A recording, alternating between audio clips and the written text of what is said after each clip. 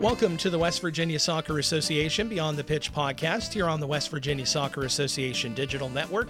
My name is Marcus Cole. Now, before we begin today's show, I want to remind you that once you've had a chance to check out our program, make sure you give our podcast a 5-star rating and follow us wherever you get your podcasts. That helps you stay up to date on all the latest content from us and helps us get the word out to others and let them know that we're providing valuable information for soccer players, coaches, referees, and parents. On the phone with us back again is Dr. Ashley Coker-Cranny of Whole Brain Solutions. Doctor, welcome back to the program. Hey, so excited to be back. Thanks for having me. Now, today's program, we're going to be talking about youth soccer referees. This was a subject that was actually brought up by a couple of people that wanted me to kind of address this situation in a podcast. Here in West Virginia, and of course across the country, many of the soccer matches that go on at the youth level, especially at the grassroots level, are officiated by youth soccer referees. And these are 12-year-olds to 17, 18-year-olds that are officiating these matches. Now, I don't want to go into the fact of, some of the reasons why we don't get a lot of these referees coming back after a few years. There's a lot of different reasons from coaches to spectators and kind of the grief that they get. But basically what I wanted to do is make this into a sort of a positive show for our youth soccer referees, that maybe we might be able to provide them some good advice on how to handle certain situations, maybe how they need to be thinking about things, and also maybe to give some information to our coaches and to the players and to our parents and spectators about what our referees are kind of going through from a mental aspect and things that they're trying to deal with, because it's such a complex situation, especially when you're dealing with youth referees, and then most everybody other than the players around them are all adults. So why don't we go ahead and dive right into things, Doctor? Go ahead and give us an overall picture of the psyche of a teenager, 12 to 17, both male and female. Absolutely. So if we think physiologically, obviously there are a lot of things happening. There's a lot more growth. Hormones are changing. There's kind of just a lot of physical stuff that's going on in this time period, and kind of trying to catch up with that, understand that, learn how to maybe change the way that you've trained and moved and all that kind of stuff your entire life is definitely something that's kind of on your mind at this age, because your body's just different. And so you're learning to relate to it differently. And mentally that's going to take a little bit of brain power to kind of work through. In addition to that, most people in kind of this 12 to 17 range are kind of in that, who am I? What's this identity that I have kind of position? And then on top of that, they're much more aware of their social environment, how it is that others are perceiving them, how the decisions that they're making are being evaluated by people around them that they care about. And all of that's happening when they still have an underdeveloped, what we call prefrontal cortex, or kind of that rationale and decision-making part of the brain. So they're really grappling with a lot of kind of abstract ideas, a lot of changes, a lot of understanding about other people around them and how what they do affects them, and the other way around, kind of within this context of not having all the tools to fully grasp all of that. So all of that is to say that just developmentally, from a mental standpoint, there's a lot going on that really divides a lot of attention. And it's really kind of an early learning stage for a lot of individuals. Now, with that being said, let's go ahead and put that teenager that you just described into a position of authority as a center referee or an assistant referee, and where they may have to interact with adults like coaches and spectators and parents on the sidelines that may not be behaving maybe not behaving correctly. Talk to us a little bit about that, of where that puts them into. Yeah, so that's the important thing to start thinking about. So if up to this point, say I've been a player, and that's really how it is that I've kind of identified myself, and now all of a sudden I find myself in a position of authority, well, now my identity is going to take a little bit of a shift. And so I've kind of got to grapple with and understand what this position of authority really means. If I'm not just a player, then what does it mean to be perhaps, say, more of a leader? And again, if we go back to this idea that like prefrontal cortex isn't fully developed yet, but it's headed that direction, abstract reasoning skills are getting better, but they're not experts yet, than the idea that, okay, I need to be able to attend to everything going on in the situation and then assert my authority to make sure that I'm keeping players safe and the game as fair as I can and all of that kind of stuff, becomes a really kind of big load for them to handle. So that authority really just kind of complicates all those basic processes we were just talking about a moment ago, as they now try to figure out how does that role fit into my bigger picture of who I am and what I'm capable of, and then how my life affects other people around me. What are we doing to these young referees when we yell at them?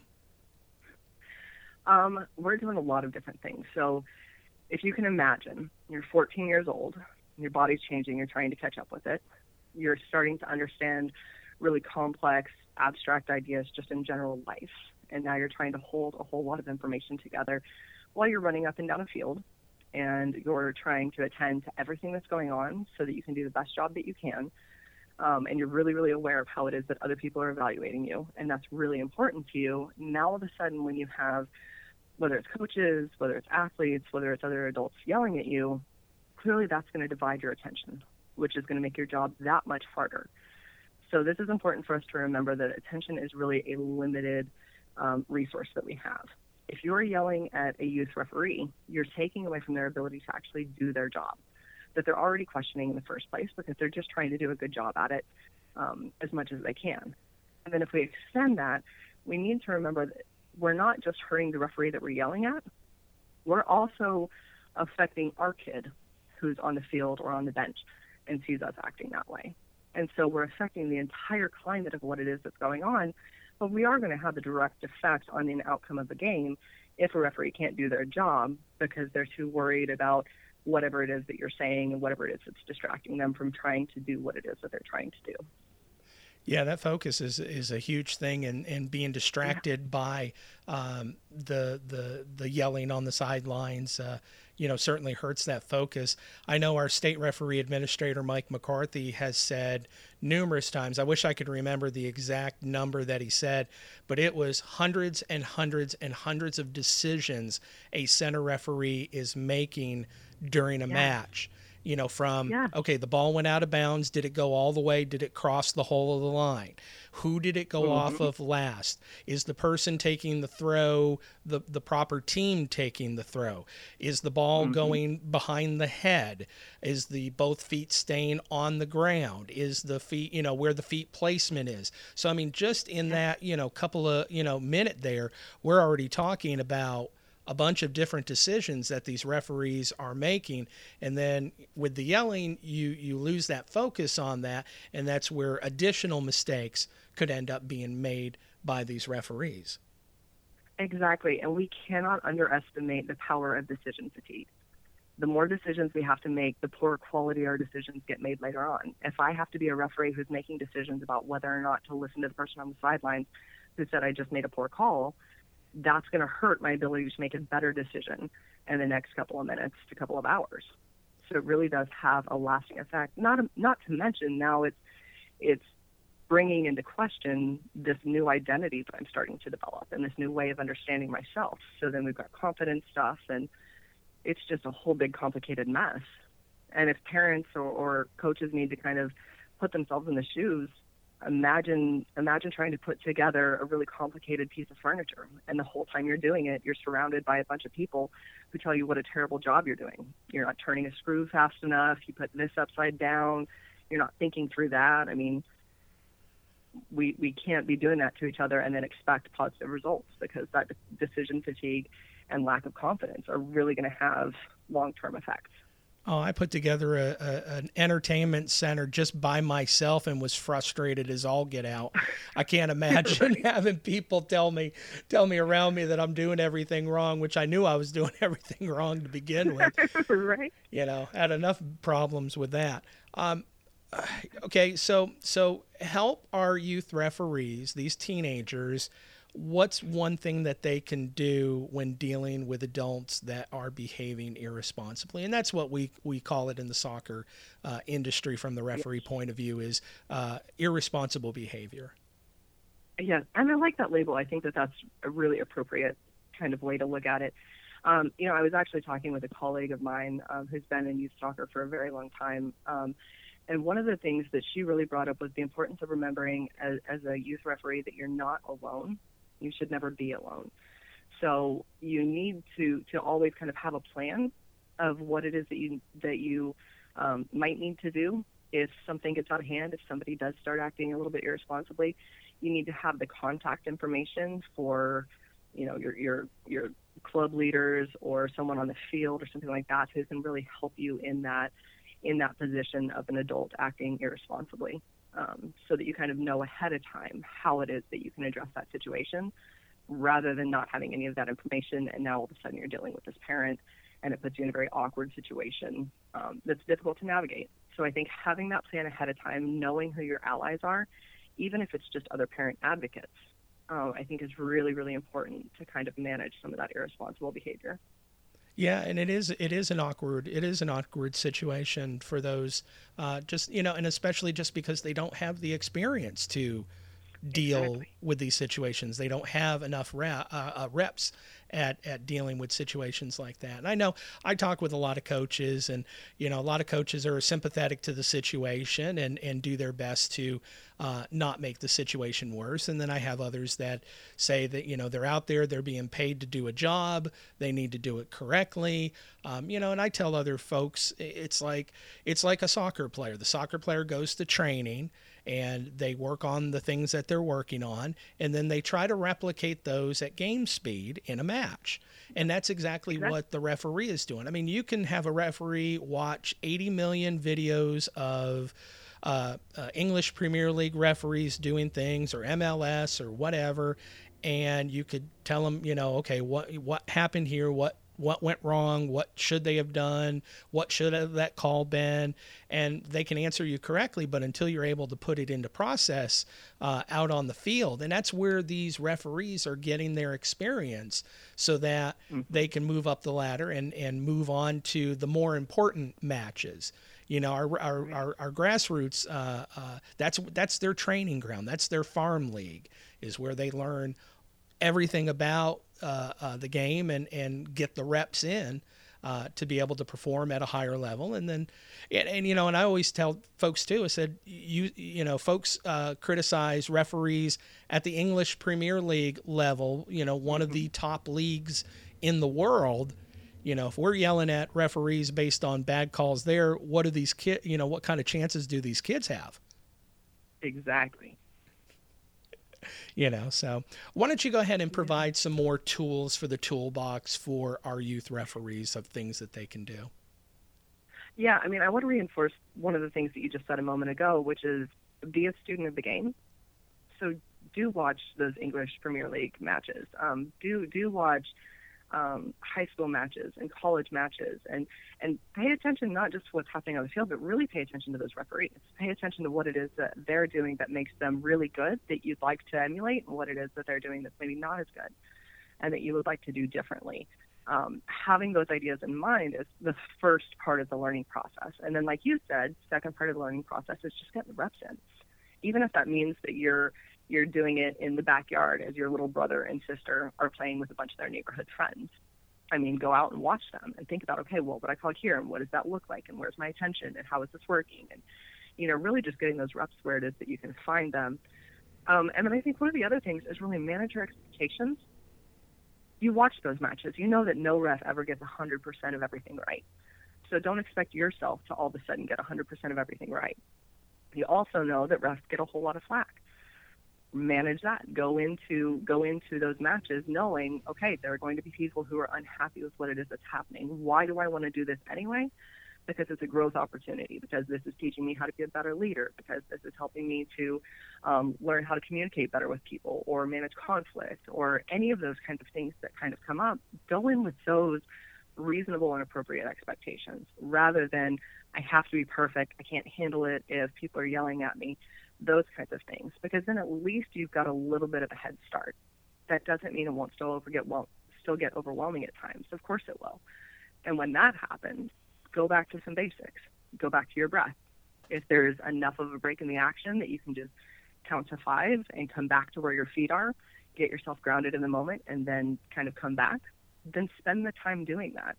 But really learning how to take care of yourself just as you would if you were an athlete and getting frustrated with things or feeling like you were getting yelled at. Use some of those same sports like skills as a referee to help kind of mitigate some of the things that are happening.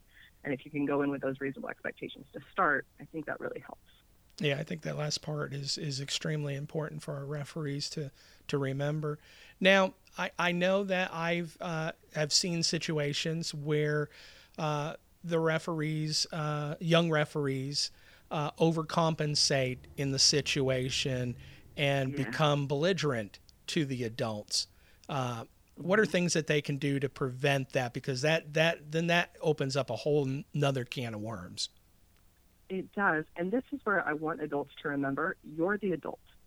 If you have a 15-year-old kid yelling at you and you're screaming back, I'm not looking at that 15-year-old kid as much as I'm looking at you. Because that 15-year-old kid doesn't have the same brain development and life experience that you have. So if they're yelling back at you and you're just going right back at them, that's a bigger issue to me. Now, for that 15-year-old kid, you've got to develop a little bit of kind of foresight to see how it is that that's going to play out. And again, this goes back to like even watching how it is that really good referees do it in other leagues and that kind of stuff. They're always managing conflict. What are the things that they do that work that is not going back at a fan or going back at a coach? Is it the nonverbal stuff of just a look or a hand gesture? Maybe it's a nod. Maybe it's a sarcastic comment that you both kind of brush off. You know, what are those things that they're doing that are really helpful? Because especially if you have this repeated pattern of being belligerent back towards those adults, you're probably seeing that it's not working. So if it's not working, shift it up and change it and see what it is that can happen instead. And if you're getting to that point where you absolutely cannot hold it in any longer, then maybe you need to consider whether or not this is appropriate for you right now. Maybe it means that you need to take a little bit of a break. You're feeling burned out and you're not able to, be the kind of referee that you want to be. Take a step back for a couple of weeks.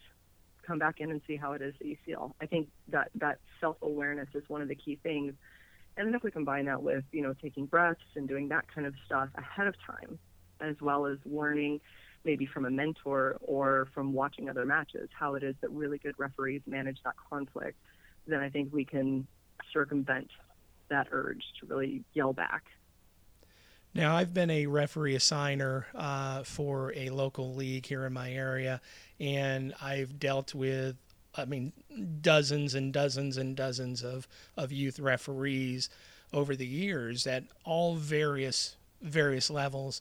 And, when they get yelled at and they get criticized, especially when they're in the center position, they come back to me and say, hey, Marcus, I don't want a center anymore.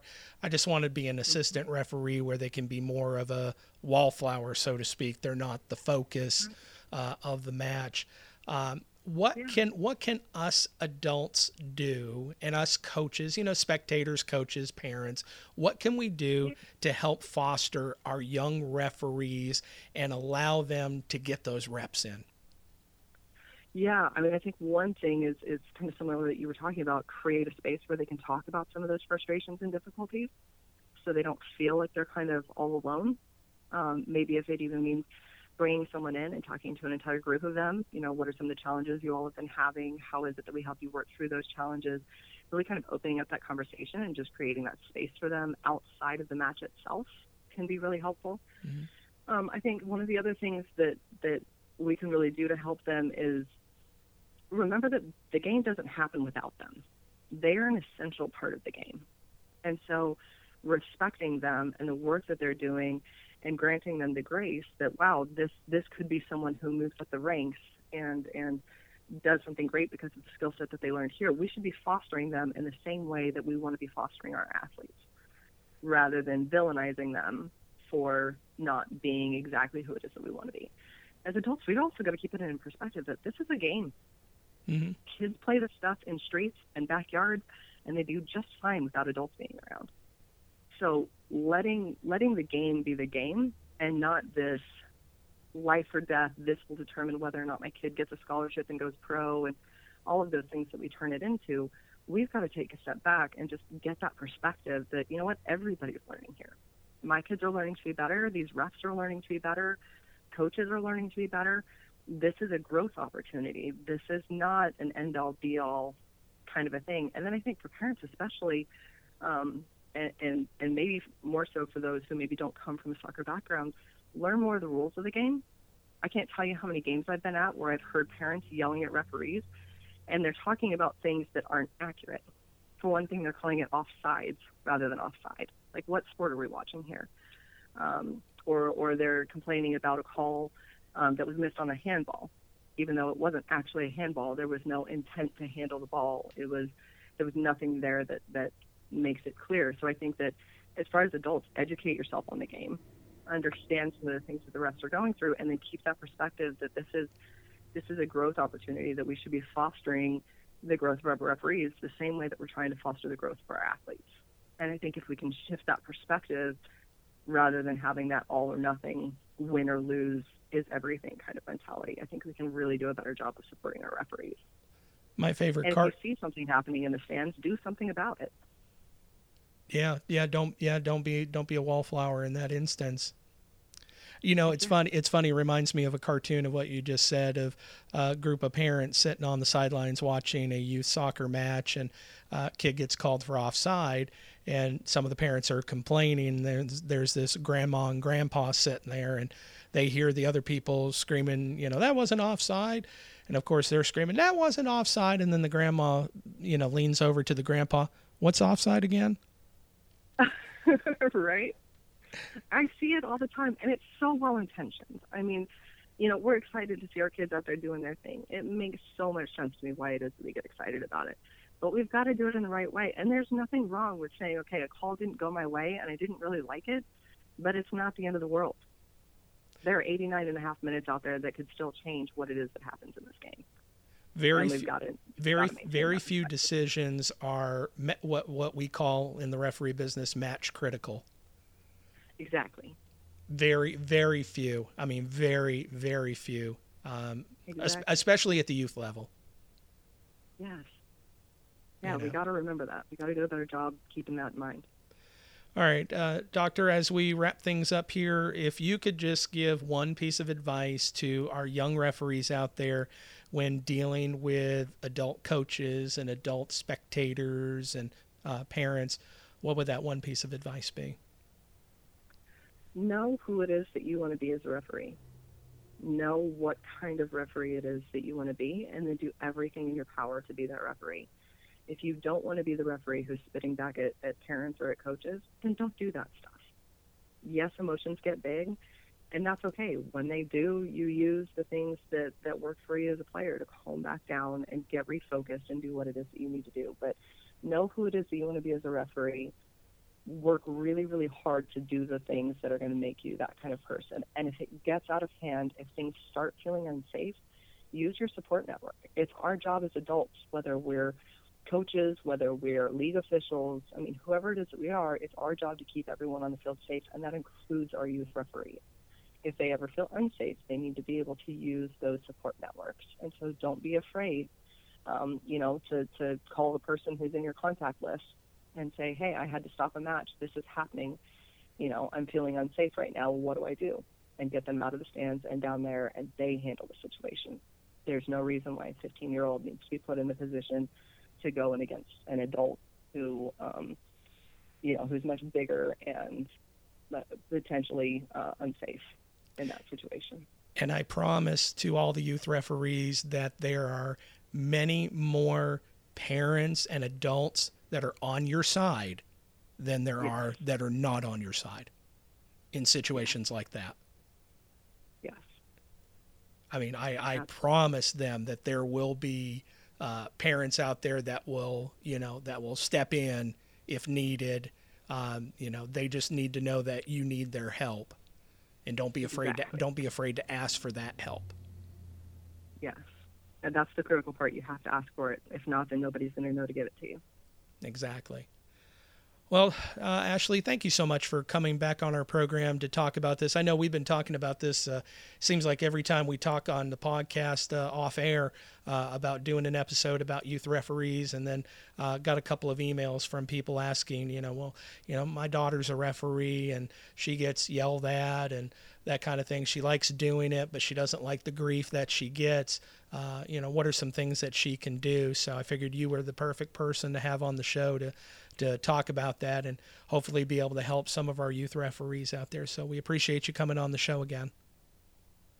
Sure. And if anybody ever needs kind of that individual, like, this is the biggest thing that I'm working with, reach out to different, professionals who can kind of help. Maybe you just need to work on some imagery to imagine a shield between you and that parent, or you need some help with, kind of focus and attention so you don't get distracted. I mean, those are all personalized things that there's help out there for. You just got to be able to use those resources as well. Yep, that's a great point. Thank you so much, Ashley, for coming on the program again. My pleasure. And thank you for listening to the West Virginia Soccer Association Beyond the Pitch podcast here on the West Virginia Soccer Association Digital Network. Now that you've heard our show, make sure you give our podcast a 5-star rating and follow us wherever you get your podcasts. We'll be back next Thursday for another episode, so we hope to see you next week. Take care.